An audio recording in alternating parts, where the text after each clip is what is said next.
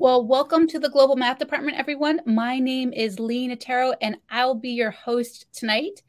Tonight, we're going to be hearing from Peter Liljedahl. Before we begin our session, I'd like to tell you a little bit more about the Global Math Department. The Global Math Department is an organization that is run entirely by volunteers. We have been leading free Math PD webinars since 2012. But sadly, the Global Math Department will be closing up shop at the end of this season. And so tonight's session is our penultimate webinar. Before I turn this webinar over to Peter for our discussion here, I'm going to explain a little bit about how our webinars work. Our webinars are recorded and are available about 24 hours after the meeting ends. To view the recording, you could use the same URL you used to get here tonight. The Global Math Department community prides itself on being friendly and supportive. The chat room is available for topical and general conversation throughout the meeting. And if the chatter gets busy, I'll be sure to catch your questions for Peter to be addressed during our presentation. If you haven't already done so, please introduce yourself in the chat, telling us what you teach, where you teach, and what your Twitter handle is if you have one. I see many people have already been introducing themselves in the chat, and it looks like we've got people from not just the United States and Canada, but all over the world. We thank you for being here. So our speaker tonight is Peter Liljedahl, and he's going to be sharing on the topic Building Thinking Classrooms 6 years later.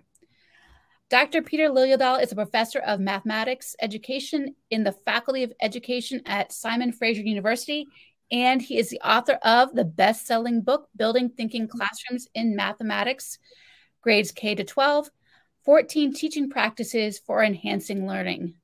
Peter is a former high school mathematics teacher who has kept his research interest and activities close to the classroom.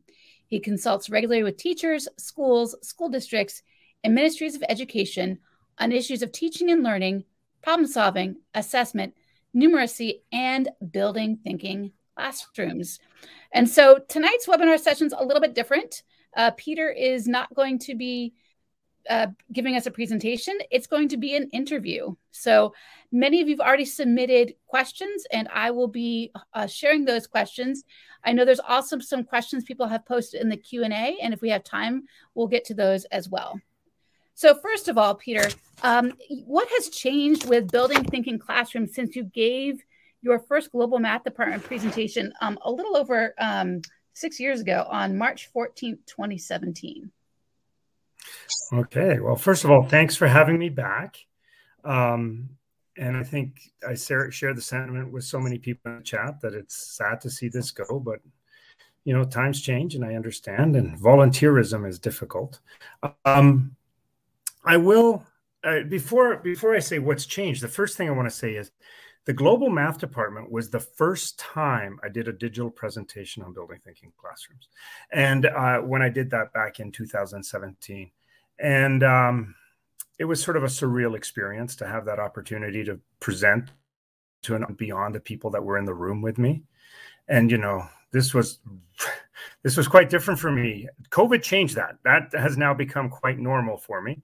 I've done a lot of these types of recordings and podcasts and so on and so forth. But it was really, at the time, and still is, hugely monumental for me to have been a guest on this, let's call it show, 6 years ago. And I think it allowed Building Thinking Classrooms to move out of that sphere, that very tight sphere of people that I was working with, and out into the global math sphere. And I can trace back some really interesting relationships that have come out of that, and so on. But I'm not gonna go into that.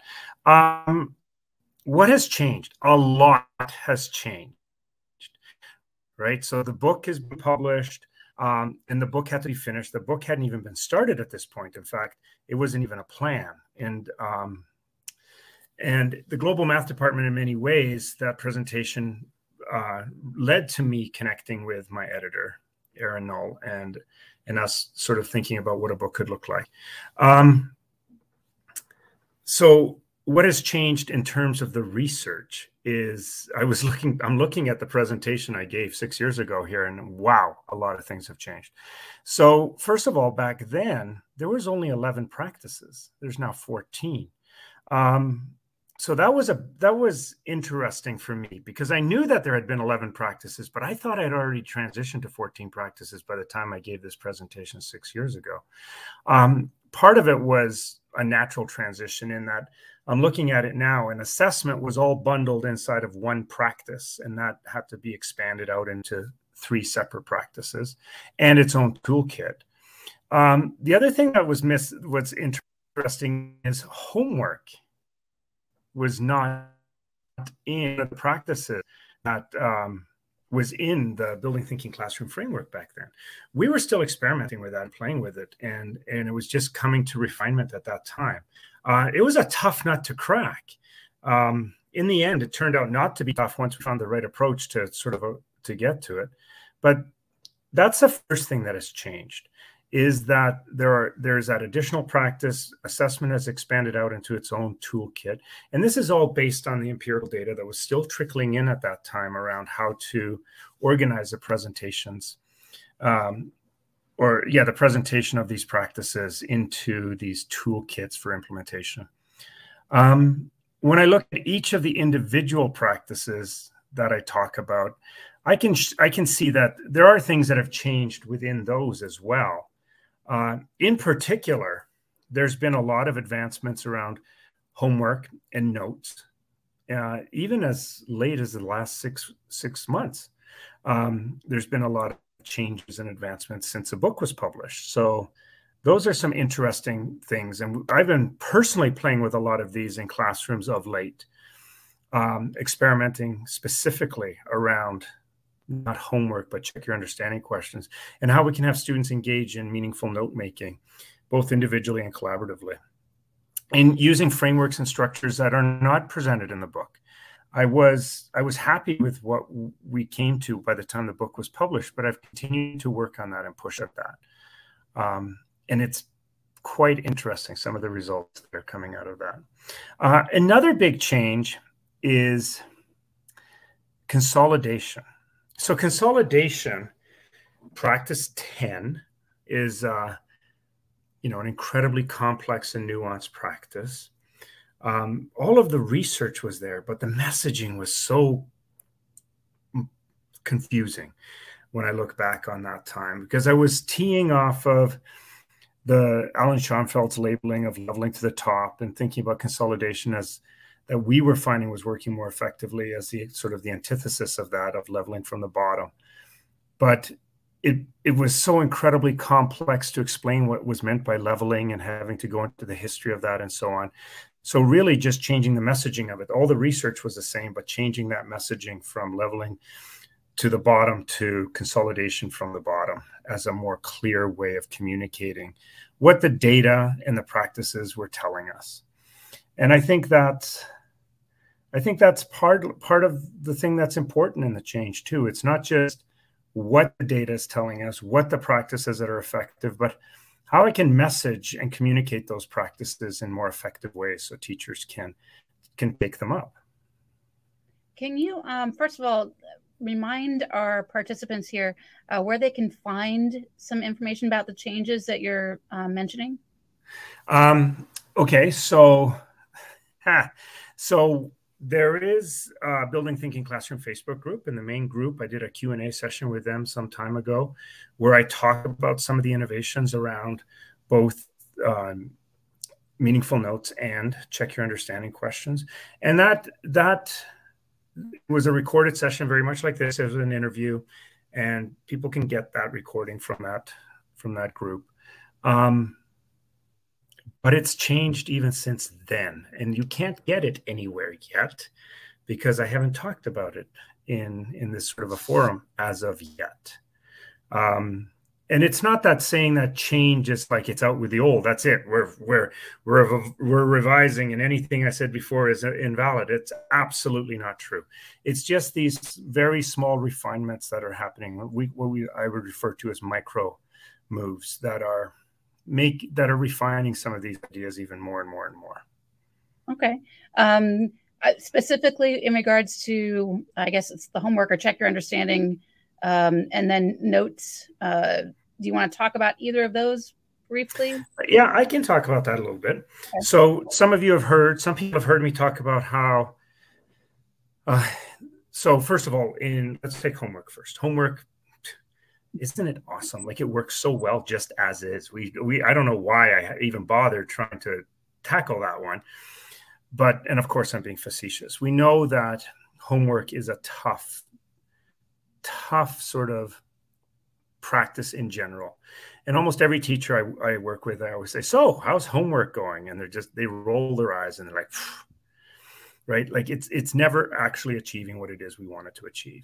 And it's like, who does their homework? Well, it's the kids who don't need to do their homework, and so on and so forth.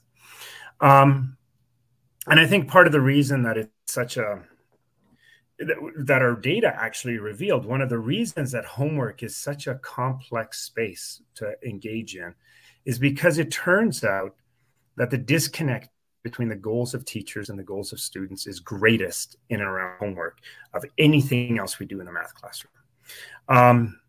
Like, when I interview teachers and I say, so how's homework going? They're like, oh, it's not working. So, okay, so why do you keep doing it? What is it that you hope to get out of it?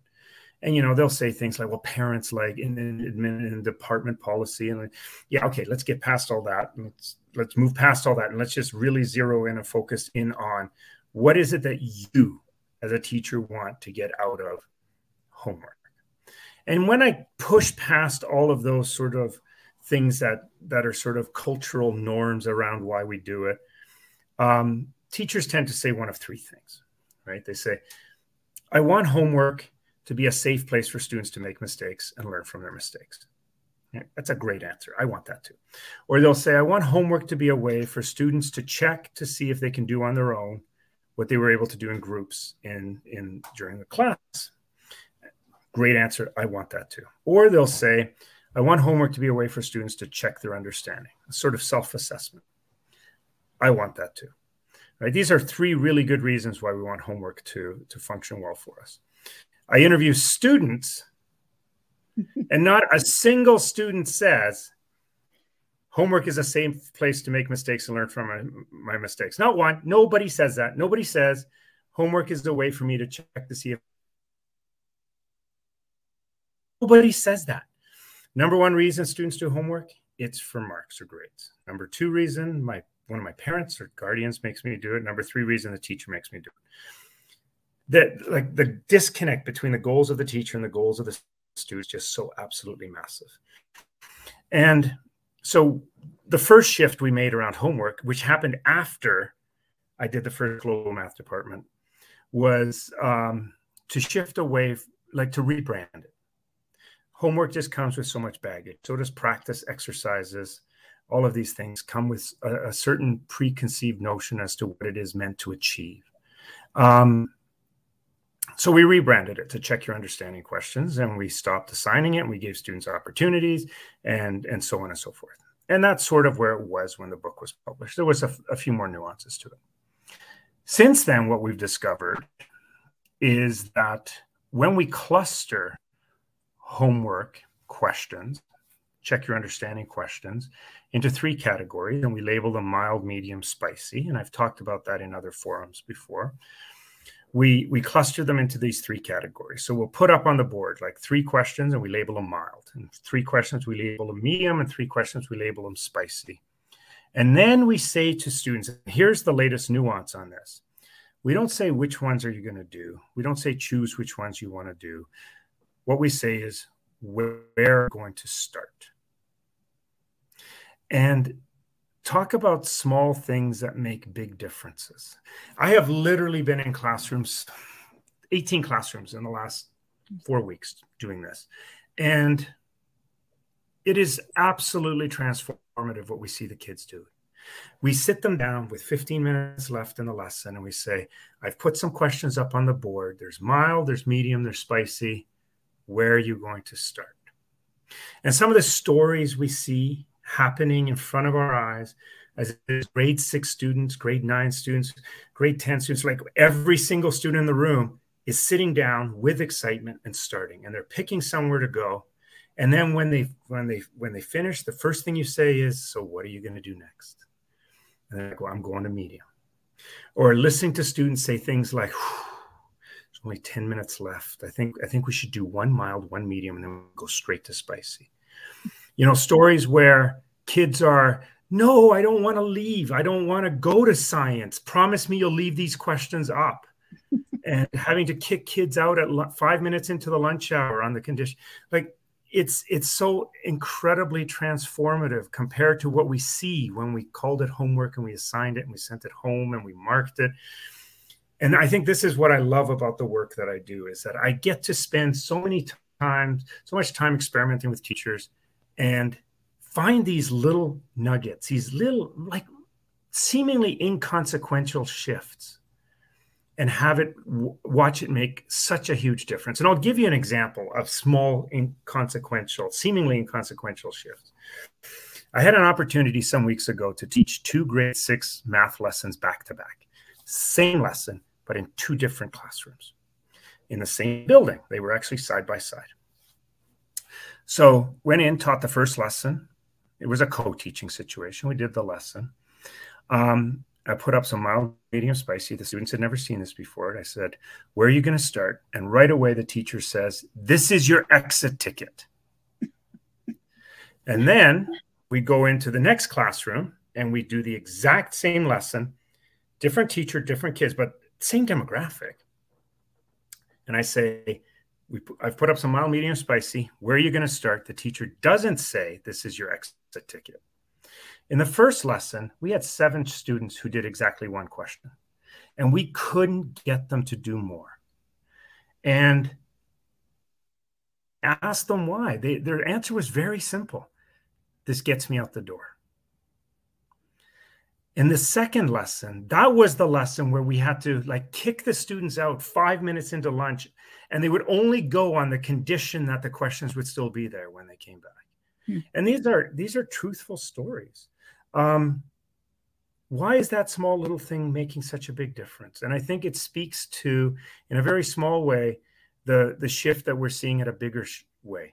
What it's doing is highlighting the difference between responsibility and accountability, right? When we make this thing, when we make the students accountable to us for it, what we see is what we saw in that first lesson, that they're just going to do the minimum that's necessary. Not everybody. There were students who were working their tails off on that. But when we made it something that they had the opportunity to be responsible for, we saw just such a huge shift in what it was they were doing with pride. I was in a grade 4 classroom 3 weeks ago where I put up 3 questions of mild, 3 questions of medium, 3 questions of spicy. And then the students are going like, can we have some more spicy? And I'm like, okay. And I'm writing up more questions. I had these kids were following me with clipboards and sitting, trying to look around me as I'm putting these questions up. And it's these little things that just have made such huge differences in students' experiences. Wow, that's amazing. I can definitely see how calling an exit ticket, you might think, okay, this has a specific meaning, but the students see it as, yeah, their way to get out the door, right? Which is really not what we want them to be thinking of math as something just they have to do. You know, we hopefully want to make these changes so that they want to do it, right? That they really want to.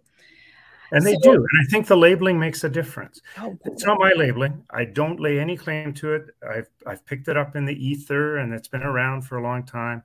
But just making that shift and paying attention to what a difference it makes. And I think one of the reasons it makes a difference is because it's very non-judgmental. Mild, medium, spicy is about preference. I like that. That's true. That's true. Yeah. So I'm thinking about, you know, at one time I was a department chair, and how I would have tried to approach this with my faculty, you know, the teachers. Because sometimes that can be a challenging situation, you know, especially when people like their exit tickets and people like doing things a certain way. So what are some recommendations you have for leaders in terms of helping to model and transform, you know, help teachers transform their classrooms with building thinking classrooms? Oh, okay. Okay, so great question, by the way. So there's a whole bunch of ways I can come at this, but let me start at it from the perspective of the teacher first and then the perspective of the leader. So one of the things that I think is really, really important is teachers' professional autonomy. And that we have to view teachers as professionals. You know, they've been trained, they've been educated, they have credentials, they have experience. These are highly trained, highly educated people working in a profession that they have clearly have a passion for. Because, you know, working in a school with kids is not the place to be if you don't have a passion for that kind of work. And that professional autonomy means that we have to accept the fact that some teachers are not necessarily going to want to do exactly what it is we want to do. And I'm willing to accept that, right? I may have opinions about this, and I may believe that what they're doing is less effective, but we also have to respect that teacher's professional autonomy. Now, that's not to say that I may not have things I want to say to that teacher to try to help convince them.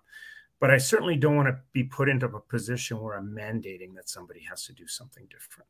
And that's what I appreciate about this question, because it's not about what can we tell leaders to make teachers do something. It's what can we tell leaders, what can I say to leaders that can help them help teachers make this shift. So I've been doing some work on this, right? Like there is a parallel to building thinking classrooms, which is sort of this parallel around teacher education, around how do we work with teachers in a professional learning situation, whether that's a pre-service teacher at the university, an in-service teacher engaged in some graduate work, an in-service teacher in a workshop, however it is, how do we work with these teachers and so on? And one of the things that I have come to understand about this work is that, number one, I cannot change a teacher, right? Only a teacher can change themselves. Number two, there is an art and craft to teaching, right? But just as there's an art and craft to teaching, there's an art and craft to working with teachers. And we can do a good job of it, and we can do a bad job of it. Number three, just like we know that students don't best learn by simply being told how to do it, we have, like, if we're willing to accept that premise, we have to also accept the premise that teachers don't best learn how to teach by simply being told how to do it, right? There has to be an experiential component to it. We want our students to construct understanding, make meaning through rich experiences around what it means to learn mathematics. I would argue that this exact same thing is true for any teacher who's aiming to move themselves along a professional continuum, that they have to be able to have opportunities to construct meaningful, construct meaning in meaningful situations where they are collaborating and having rich experiences. Number four, every teacher who is in the process of change is either moving towards something or away from something. Mm-hmm. Right? Like that's what that kind of defines change. Staying still means you're not changing, but if you are in change, you are moving towards something that you've seen that you like. I've seen my neighboring teacher do this, I really like it, or I've seen my coach or my consultant came in and did something with the kids, I really liked what I saw, and now I want to move towards that, or move away from something that I don't like, right? I don't like what's happening in my classroom right now. I don't like the fact that my students skip school, or I don't like the fact that they're inattentive. There has to be, and that's number five, the thing that they are moving towards or moving away from is something that they have to notice. And this sort of encapsulates the work of us who operate in these leadership capacities when we're working with teachers. Is fundamentally, I can't change a teacher. I have to accept the fact that I can't tell a teacher what's best. I have to give them rich experiences.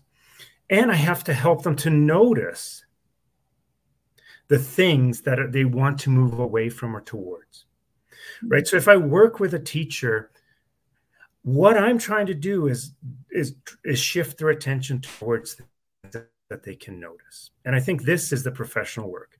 Now, there are some really practical things that we can use when we work with our colleagues, especially when we're working side by side or in spaces where we are equals, which is almost always true.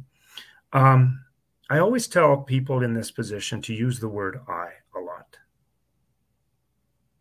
Use the word I. This is what I am doing. This is what I am seeing. This is why I am doing it. This is what my students are showing me. This is what's happening in my classroom. So we're using I and my. And what we want to do is we want to use this as a way to shift attention for someone else so that they can start to notice things within us. And I think that there's much more inviting and much more effective to invite someone into the I space, my space, than it is to push into their space, right?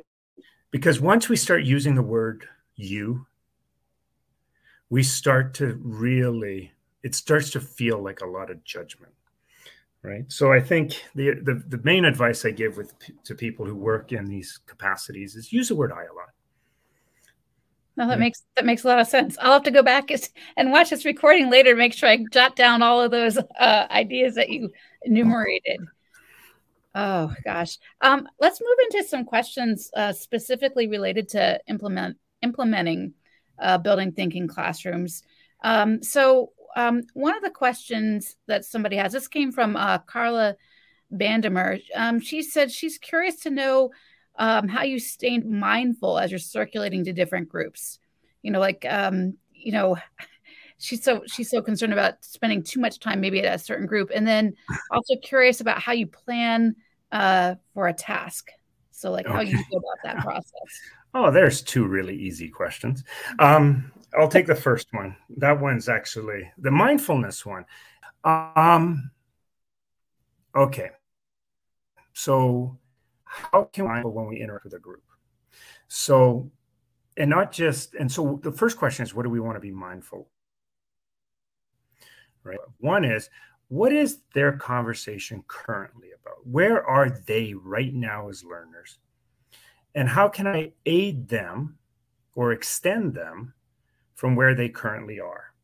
And that's a different question than how do I extend or aid them to go in the direction where I want them to go in, right? Like it's what is the natural extension where they are in their thinking right now? And what is the natural hint for what their thinking is right now? So that is one thing to be mindful of. The second thing is to be mindful of is, does this group actually need my intervention right now? Like, am I just stopping by because I like the sound of my own voice, or because they just happen to be the next group in my journey around the room? Because I have better things to do than to step in and interfere with their thinking. So it is one of the things that's really, really important to be mindful of is it really needed for me to step in at this point? Another thing to be mindful of is, if I am going to step in, what is it I'm going to say? And become clear about that before I step in. Now, we can't be 100% clear because I may need to ask a question in order to understand what's going on in a better way. But have a plan. Like, don't step in there just a blank slate. And then, because what you're going to find is you're going to end up being there too long. And then be mindful of how long you're going to be there. So these are the things we need to be mindful of, right? So how do we stay mindful when we're doing this? Is, I think, the most important thing to ask yourself is, does this group really need me? And if not, where's a group that does need me? And to stop pushing into these spaces when the kids don't need us, because we're just derailing them and disrupting them. And the second thing is, when we do step into those spaces, think about it from the perspective that I'm entering a conversation that they've already started. You're at a dinner party, you're at a social event, and there's a group of people that are talking, and then you kind of enter that group. You're not going to come storming in with, let me tell you about what happened yesterday, right? You're going to listen. You're going to enter into that conversation. You're going to try to naturally fit into that conversation. With the same thing is true when we're working with students, right? They've already started this conversation. We're entering into their conversation, right? It's not our conversation. So just be mindful of that. And that helps us to be aware of the fact that we need to listen. We need to listen more than we talk. Mm-hmm. And then be really mindful of how long you're there, because the longer you're there, the worse it is. I tell teachers that you got 10 seconds. Like you can stand back and watch and listen and plan as long as you want. But the minute you enter that group, you have 10 seconds. Now they'll take 14 seconds. But if I tell them they got 20 seconds, they take a minute 40. And then what's going on behind you is like there's mayhem. Kids are off task and so on and so forth. And then we can't help ourselves. We know so much, and we start talking and we start helping more, and so on and so forth. So I think those are some things that are important for being mindful. Yeah, those are great suggestions. There was also, I guess, planning ahead for the task. So as you pick a task that you're doing, what are some things that you do to plan for that task? Yeah. So it depends on what kind of task it is. Let's say it's a non-curricular task. So what I'm trying to do is I'm picking a task that I think has some rich potential. Right? Now, I may not actually know it has rich potential because I haven't used it yet. And the fact that I can solve it in an interesting way doesn't necessarily mean it has rich potential. Rich potential comes from the fact that a group of students are going to engage with this. They're going to get stuck, and they're going to have to think, and they're going to have to use innovative ways to solve it. So that's where that rich potential is. Now, starting with a task that has rich potential is often not the right place to enter the task. Right? The way the task comes to you is rarely the way we should just start. What we need to do is we need to figure out how can I introduce this task, but how can I back this task up? Right? How can I back this task up so that everybody can enter into it? Which means that maybe this task, I'll give you a perfect example about this. There's this task that I found in this old problem-solving book. And it's like an incredibly complex task. It's this task where there are 13 people in a room, and they're all friends. And the first person, everybody takes out how much money they have and puts it on the table in front of them. And then the first person picks up their money, and they double up everybody else that's in the room. Somebody has $40 in front of them, they double up $80. Someone has $12, double them up to $24. And they do this until everybody's been built up, and whatever they got left, they put down. And then person number two picks up their money, and they double up everybody in the room and put whatever they have left down the table, so on and so forth. And then at the end, when all 13 have done it, everybody has the same amount of money. How much money did they all have to start with? Like, okay, this seems like a really interesting task. I never thought of something. My gosh, like we're starting with a high ceiling. So my question is, how do I back this up? How do I reduce the complex task so that everyone can enter? And it's like, oh, well, let me tell you about this story. I was visiting London, which is where I happen to be today, London, Ontario, not London, England. And I got to visit with my friend Trish, which I did today. And Trish always worries about me when I come to London. And she says, Peter, London, we're not like the rest of Canada. We're a cash society here. I can't let you walk around London without any cash in your wallet. So show me how much cash you have. And then I open up my wallet, and I said, you know what? That's not enough. I'm going to double you up. She doubles me up, and then now I feel guilty. So I'm like, okay, well, now I feel bad. So how much money do you have now? And then she shows me, and I said, well, I'm going to double you up, and now we have the same amount of money. And now I've backed this task up to a point where I think more students can enter it. And now we can move forward.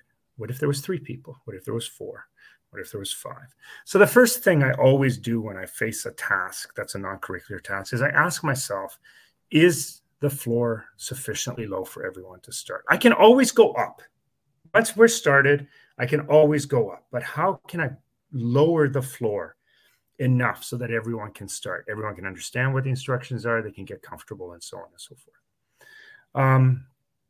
So that's a really important thing. The second thing that I really do when I plan to use a task like this is I just start paying very close attention to how the students are entering and what they're doing first. me having one solution for the task is relatively unimportant compared to the 5 or 6 different ways that I'm going to see students. And I have to be ready for that. And by being ready for that, I don't mean I have to scour this task and try to find 5 or 6 different ways to solve it. It just means I need to be attentive to what the students are doing when they're in the classroom. Like which directions are they going with this, so that I can enter into those conversations. And the first time I use a task, I'm going to learn a whole bunch of things about this task. And it's going to make it even better the second time I use it, but not nearly as good as the third, right? And every time I use a task, I get to know more about the way students think about it and the different possible solutions and so on. And none of that is possible if I just sit at a desk and try to prepare myself on my own. The way we prepare for a task is we use a task, but then we pay attention to what happens. No, I like how you definitely described bringing that task down so that the students could understand it. Sometimes it's hard to think about how to do that, but I'm sure you can get better with practice. Oh yeah, for sure. I have another question here related to implementing building thinking classrooms. This one comes from Donald Deland, and he says thin slicing is great for building basic skills, but at some point, students need to be exposed to complex problems and learn and practice how to break them down, especially for problems that do not have closed form solutions. So do you have any thoughts about good ways for introducing and transitioning to complex problem solving?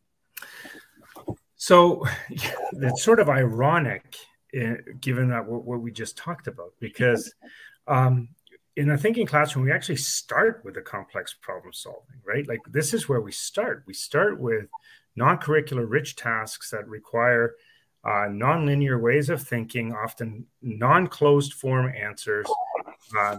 If they're not open-ended, they're certainly open in the middle. And that's where we start, and that's where we build their comfort and their capabilities.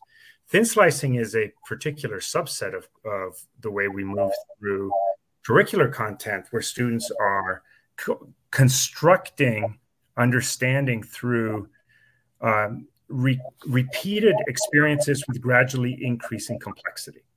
And not just gradually increasing complexity, but with very slight variations so that they can start to notice things, because we notice change against a backdrop of consistency and so on and so forth. So I'm getting pretty technical there, but it's very effective for having students make meaning of even complex things.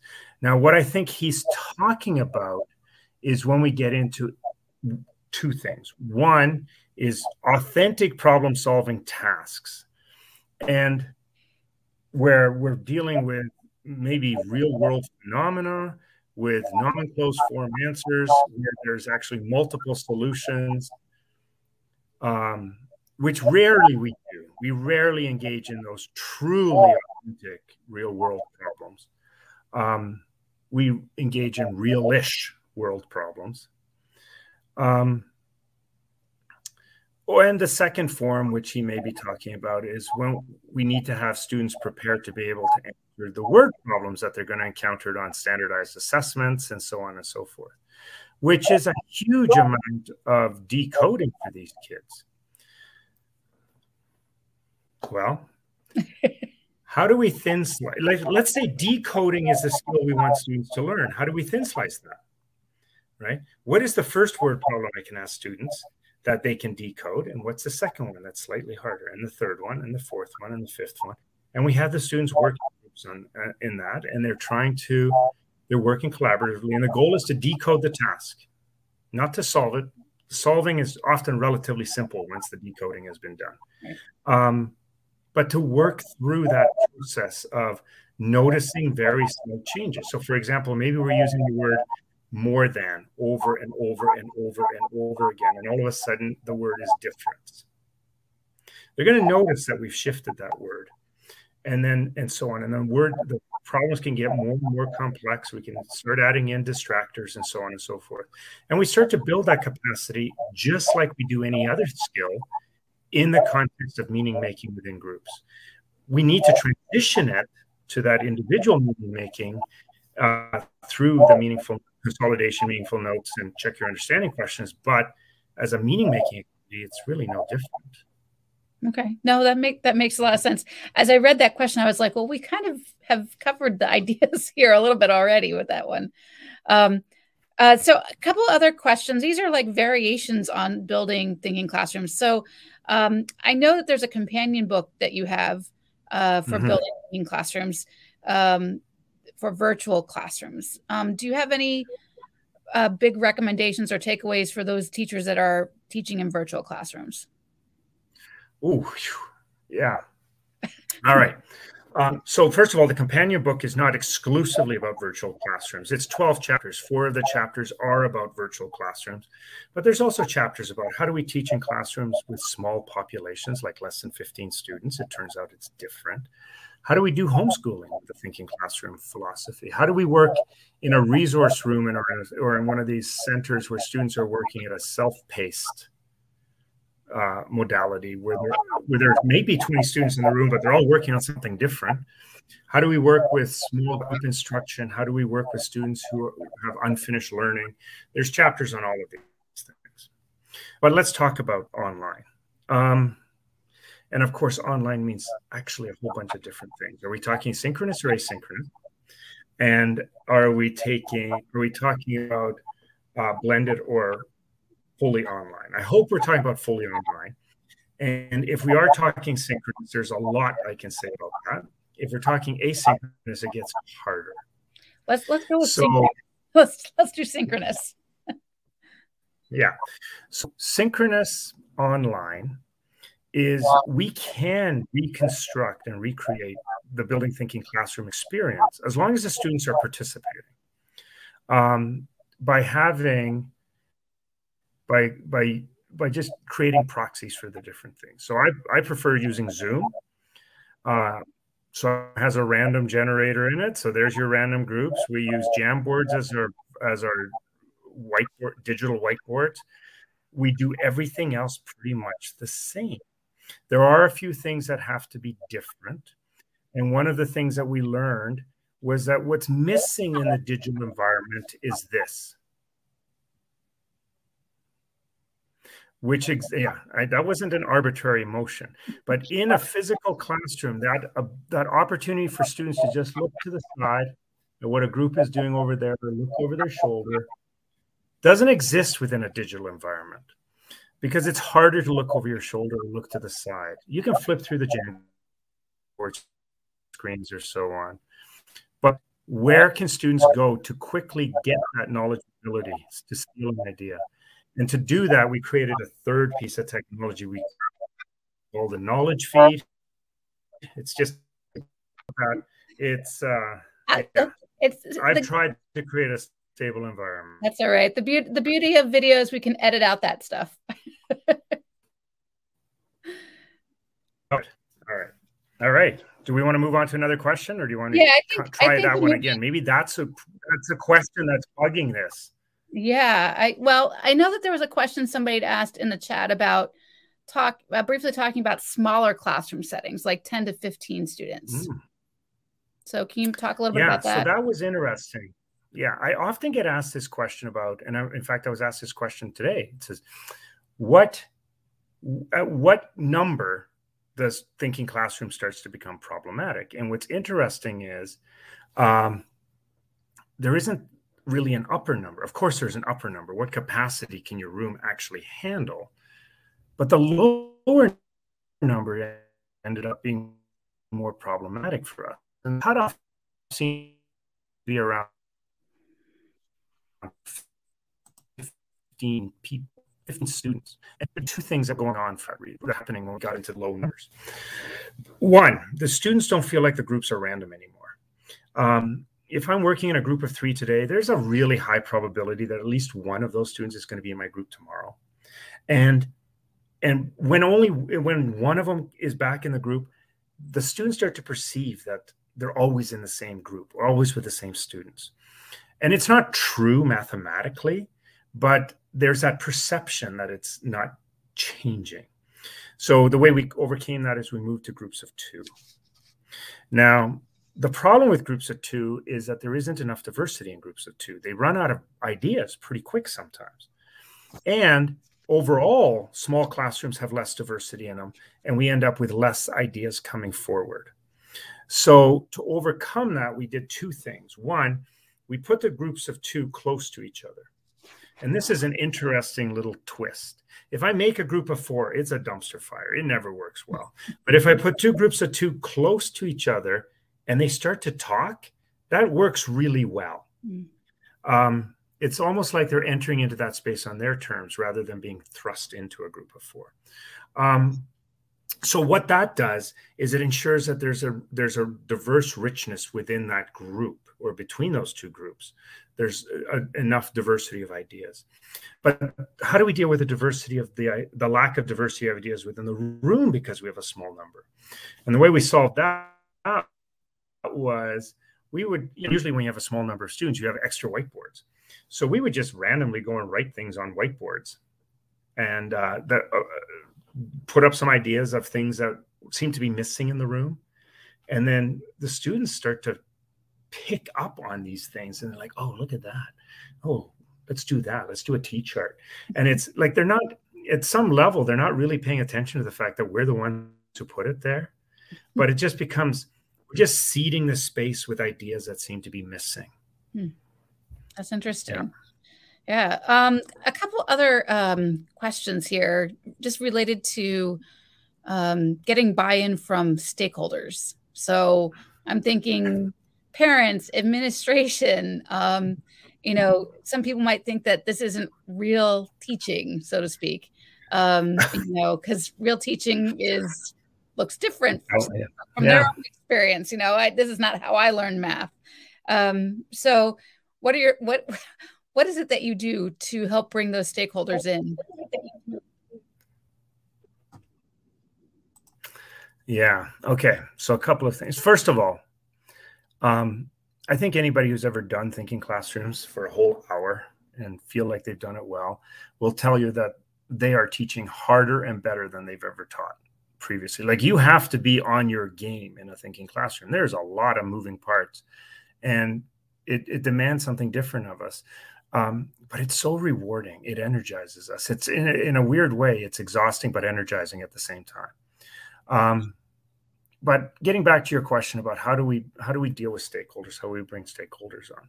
And first of all, we have to recognize who the stakeholders are in this situation. Okay, so we have parents, we have administrators, we have colleagues, and let's not forget the students, because they're actually the biggest stakeholder of all in all of this. And in many ways, some of these things are dealt with in different ways. So let's talk about the students. So the Building Thinking Classroom Framework is 14 practices broken into 4 toolkits. It's an empirically deduced sequence that we should be using to implement the practices. And I've spent a lot of time looking at this sequence, trying to understand what it is. And one thing we learned that I've deduced from this framework, the first toolkit is thinking tasks, random groups, and vertical surfaces. And the data says that we should do all 3 at the same time. So why are those the 3 practices that we start with? And I think the reason is that it disarms students. It's a radical enough change that it disrupts the system so that the students don't try to hold that system in place. But at the same time, it's a safe enough and fun enough environment that the students are not alarmed or put off by it. Now, I'm talking about generalities. You're still going to have individual students who are put off by it and so on. But there is something very disarming about those first 3 practices hitting students all at once. And I think that disrupts the norms of the classroom. Excuse me. And then sets up a better environment for them to be able to adopt to this change. Sorry. I think that was it. The second thing we learned about the students is that they really have about what it is we're doing. The lesson we learned was that when we talk to them makes a huge difference. And I do talk about this in the book, but we learned that let's take random groups, for example. If we sit the students down and say, listen, this is what happens when I normally group you. I group you strategically, or you self-select groups. And these are some of the things that the research is saying is not good about that. So starting tomorrow, we're going to start doing with random groups. Now, when we talk to the students prior to implementation, and then I interview them afterward, this is what they say. They say, yeah, the teacher wants to try something new and she wants us to be okay with it. The teacher's going to do this random group things and he wants us to behave. That's what they're hearing. What they're hearing is we're asking them for permission. The psychology is fascinating here. Now, what if we implement? What if we launch and we're doing random groups, vertical surfaces, thinking tasks, and then 2 weeks later we sit them down and say, hey, listen, let me explain what's going on here. And we talk to them. And then I interview them immediately after. What they say is, that was kind of interesting. It makes a lot of sense. I'd never thought of it. And then I say, well, so what do you think about the teacher sharing with you what they're doing? And I think that's cool. I really appreciate hearing about that. What they're not saying is that the teacher wants us to be okay with it. Like, they're not hearing us ask for permission. And I think this is a really important part of working with these stakeholders. Do we really want to ask for their permission? Because I'll promise you this, if you ask for it, they have a choice to not give it. And if you want to, imagine suggesting to high school students that random groups is a good idea and asking them what they think about it. What do you think they're going to say? There's no way, right? And then if you're asking for permission, they have a choice to not give it. And the way they don't give it is they either vocalize their objection. And one of the things we have to understand is that when we ask people their opinion and then we don't act on their opinion, they're offended by that, right? They're offended when we don't take up the recommendations that they do. And that's true for kids as well. And they can choose to reject our ideas by behaving badly. Right. So that's my comment on the stakeholders as students. My comment on the peers as stakeholders, remember what I said earlier, just use the word I a lot. You don't have to be a leader to use the word I. Just talk about you, what you're doing, why you're doing it, what you're seeing, why you keep doing this. Like, talk about yourself. Your job is not to win them over. They may have opinions about what it is you're doing. They may have objections about what it is you're doing. But they don't have the authority or the right to tell you what to do. So feel free to share with them. Administrators, it's a good idea to bring them in on the idea. Administrators love things that are research-based. They love things that have shown improvement. They love seeing things that are thoughtful and meaningful and intentional. And present yourself in that way, right? You're a professional. Present yourself as a professional. This is what I want to do. Now let's talk about parents, because parents are a really interesting stakeholder group.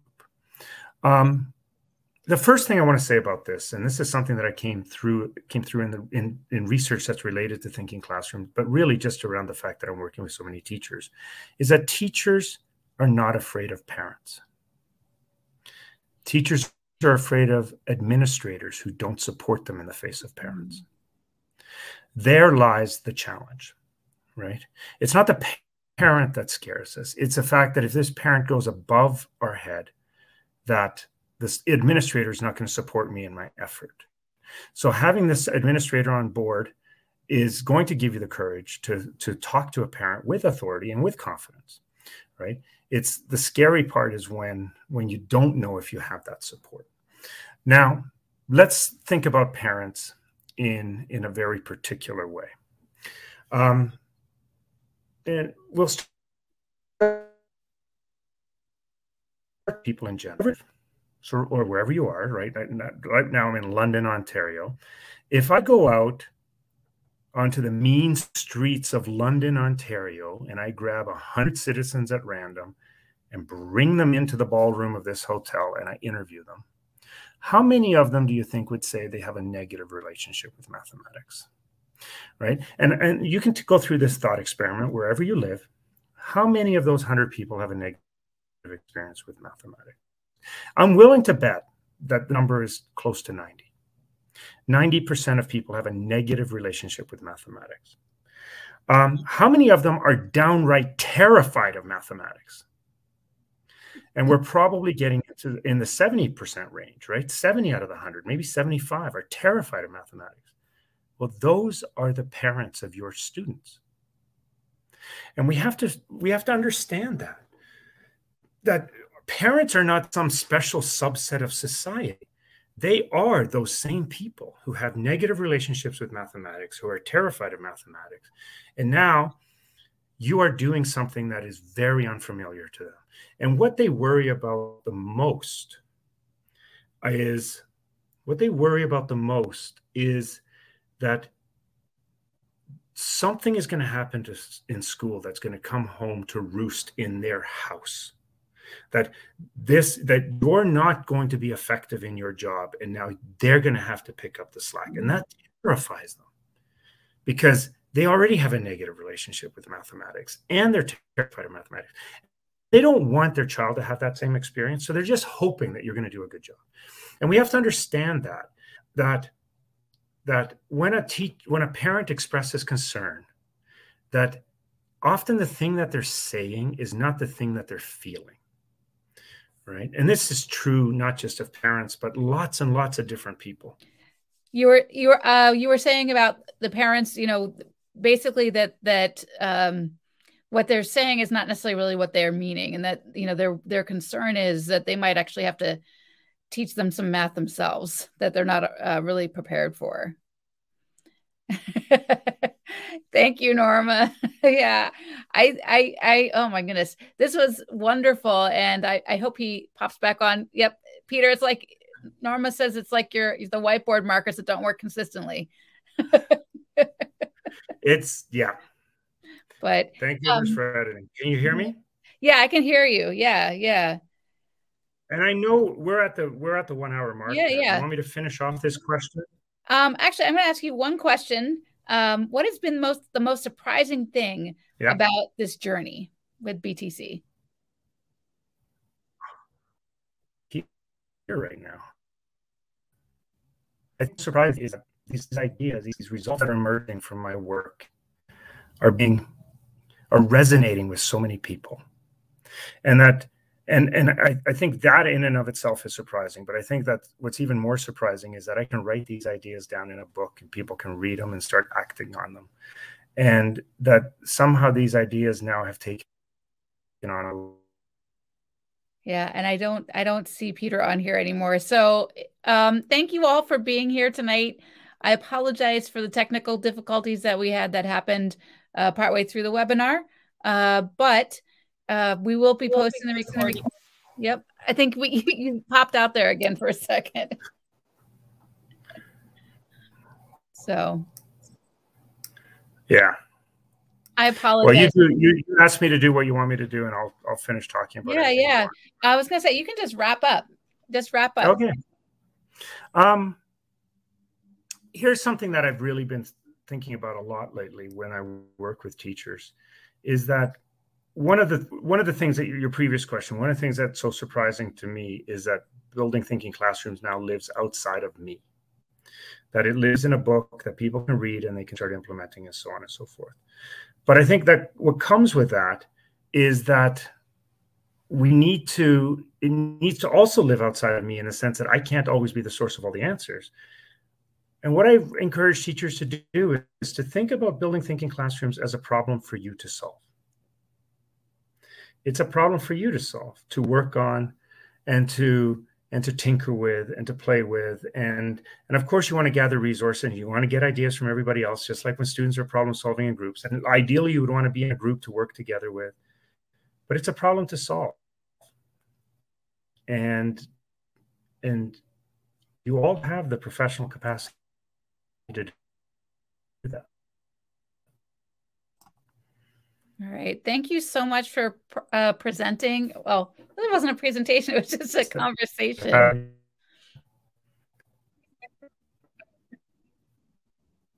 So thank you so much. I apologize for the difficulty at the end there, but I really appreciate that you took the time to have this conversation with us. And I know I'm going to be starting to be a real advocate for building thinking classrooms. I'm actually going to be working with some pre-service teachers, and so we're going to be looking at your book as one of the resources that we're going to be using. So thank you to everyone who joined us tonight. We have our final session on May 30th with Howie Hua on finding joy in math. I think it'll be a great way to wrap up the global math department. So I really appreciate everyone for being here, and thank you once again, Peter. My pleasure. Apologies for the spotty Wi-Fi here.